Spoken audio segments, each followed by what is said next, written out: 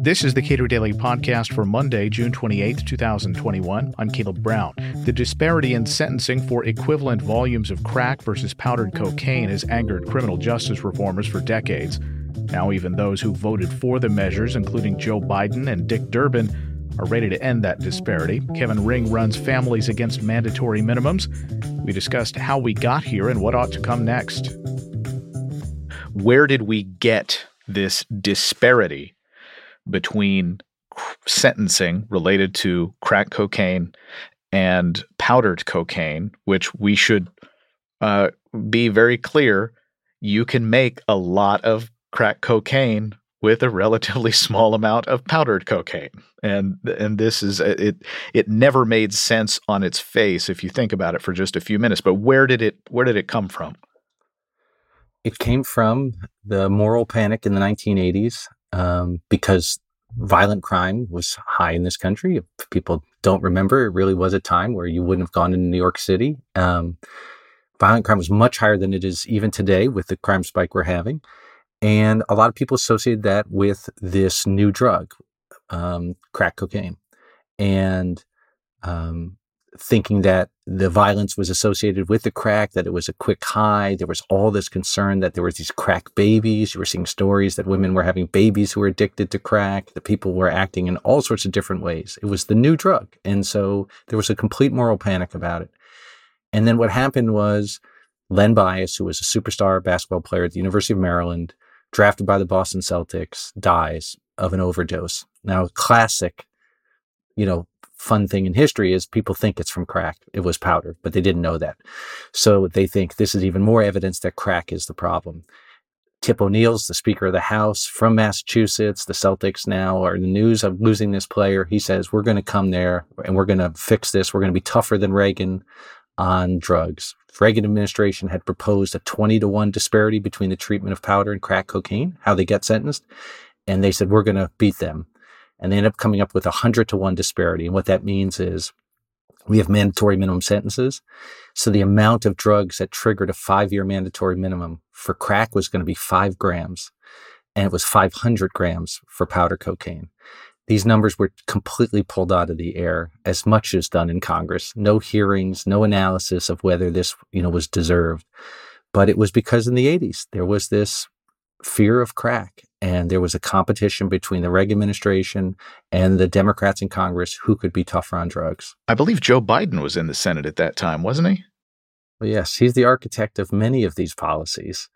People think of the 94 crime bill, but the 1986 and 1988 anti-drug abuse acts, have his fingerprints all over them.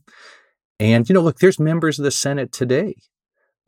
Chairman Dick Durbin from Illinois, who's chairman of the Senate Judiciary Committee, he voted for the 100-to-1 disparity, said it's one of the worst votes he ever cast. And so the question isn't, were people bad back then? Everybody was bad back then on this issue, and there was a panic. The question is, are you getting right now? And so, Joe Biden's evolution is reflects that of much of the country. I mean, he supported this. Now his administration, the Justice Department, testified yesterday to get rid of the disparity completely. Of course, it was reduced during the Obama administration somewhat. Joe Biden is an interesting character in this play here. And we see some relics of it today with this massive disparity between crack cocaine and powdered cocaine with respect to sentencing. Tom Cotton of Arkansas said, No, you've got it all backwards. We should increase the penalties associated with powdered cocaine, not reduce the penalties associated with crack cocaine, which some of our Cato scholars here suggested. Well, that's just monstrous, isn't it? Yeah, well, Tom Cotton is going to be Tom Cotton. And the thing that's interesting is you still have federal prosecutors, this Assistant U.S. Attorneys Association in particular, still making the claim that these drugs, crack and powder, should be treated differently. So I take it as progress that even Tom Cotton thinks that that's a mistake and that they should be treated the same. Now, of course, he gets the rest wrong because he proposes to fix it, as you said, by increasing penalties for powder cocaine. And, the great tell on somebody is No one has ever suggested that the federal penalties for powder were too low. It was only when civil rights groups and reformers said, hey, these crack penalties are too high, that he said, oh, okay, well, we'll lift the powder penalties. It's completely ass backwards. And the problem with it is we don't need more low-level offenders in the federal system. So the idea that the way to fix this is to increase the federal footprint in the drug war is obviously a mistake. What has the productivity, if you want to think of it that way, of cases and sentences that this disparity has created? Well, so what people saw right away, and by the way, the United States Sentencing Commission has been calling since 1995 to get rid of this disparity. So this isn't new. It just took Congress a long time to catch up. What we saw early on was, despite whatever the use patterns were, which were not that different between races, was that 90% of the people being prosecuted for crack were Black. And so this led to almost a generation of young Black men being incarcerated for these sentences that were 20 and 30 years, longer for violent crimes. And even when Congress took a step towards fixing this in 2010, they reduced this disparity from 100 to 1 to 18 to 1. We still see 80% of the people who are prosecuted for crack are Black. And so this is not just a matter of criminal justice, it's racial justice. It's one of those things that when people talk about increasing trust between law enforcement and the communities it polices, this is a absolutely sore thumb because people see it. It is not implicit bias. It's not some nebulous concept of discrimination. It is in the criminal code, something for everyone to see for 30 years, outright discrimination. And that is the type of thing that leads to distrust. It makes people think there's two systems of justice, depending on your color. So Dick Durbin, one of the worst votes he ever cast, is now leading the charge. And the graphic that I saw online was right next to his nameplate was a couple of bags of what appeared to be cocaine. And for the illustrative purposes, for all intents and purposes, it was cocaine, saying, we've got to change this. And, for criminal justice reformers, this might be viewed as a pretty big deal because, in the 80s and 90s, cocaine was a very popular drug. What does that mean? What would that mean for people in prison? And what does it mean for people who've been sentenced under these disparities many years ago? Yeah, well, let me just say, first of all, if it's not clear, FAM thinks we shouldn't even have mandatory minimum sentences, especially for drugs. It makes no sense that we have these one-size-fits-all punishments. This would be a modest reform to equalize the punishment for crack and powder cocaine.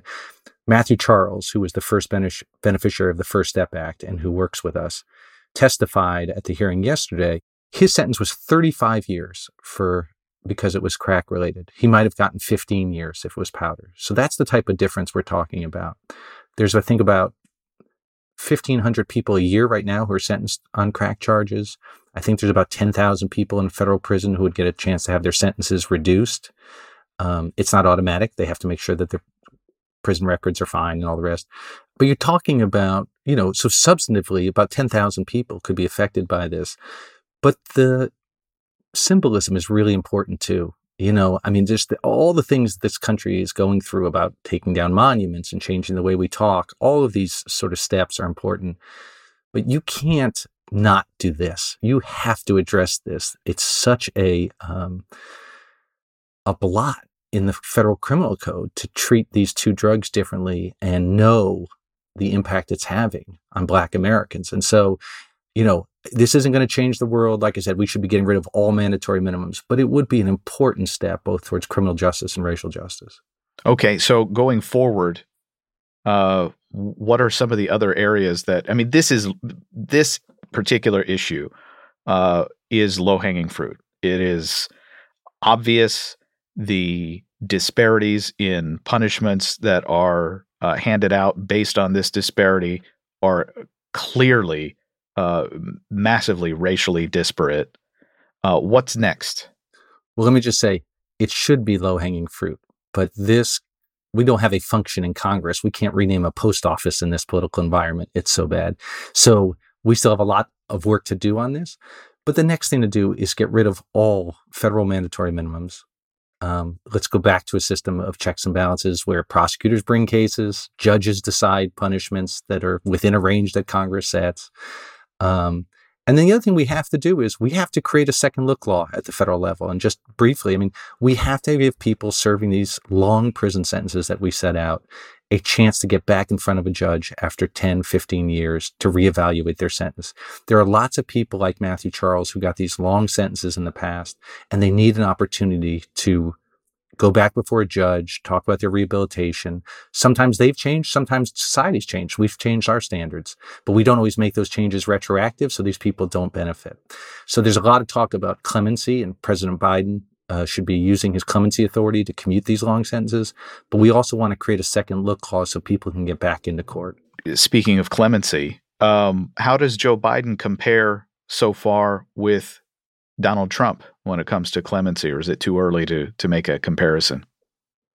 It's too early right now because no one does anything really in their first year until the end of their first year. And so there have been meetings at the White House. They're looking at how they can use his authority, try to do it with a little more sense and rationality than President Trump did. I mean, President Trump was willing to use it, but it was a little, if Kim Kardashian brought your case, you might have got a hearing, but it wasn't necessarily standard set out that, people who didn't have a celebrity on their side felt like they would get a fair hearing. So I think that what they're trying to do is create some standards and a process that will be fair. But really, all that matters is how often he does it. I don't want us to get lost on process, and I hope they don't either. The question is he going to use it? Because there's talk about the Justice Department makes it hard. It doesn't matter. If he wants to use his clemency authority, he can. He can say, give me a bunch of cases. It is a plenary power. Right. So he can do it. I don't care if they put the pardon attorney office at NASA. If he wants to commute sentences, he can. So, he'll be judged by that. We'll see. And hopefully he will not wait to the end of his presidency, as so many do, to use it. So we'll see at the end of this year how he's doing. Are there ways for executives, either governors or presidents, to mute, I suspect, the loss of political capital that inevitably goes along with making use of the clemency power? I know in Kentucky, Matt Bevin, on his way out of office, made prodigious use of that power and issued many, many pardons, many commutations of sentences, and was absolutely lambasted by an otherwise media that was, in almost any other circumstances might have been broadly supportive of those efforts. Well, what happens is, in his case, as in President Trump's, there were a lot of meritorious ones, but then there's always some that get mixed in that raise questions about how these people got on the list. And so I think that's where the process can help you politically. When President Obama commuted, 1,800 sentences and has received no blowback for that, several hundred life sentences were commuted and people are out now as a result. And we don't hear about that at all.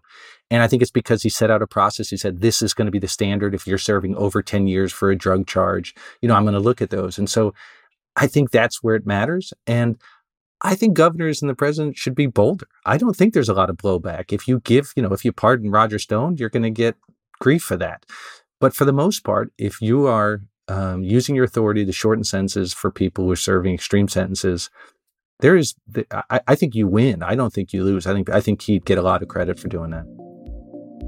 Kevin Ring is president of Families Against Mandatory Minimums. Subscribe to the Cato Daily Podcast pretty much anywhere and follow us on Twitter @Cato Podcast.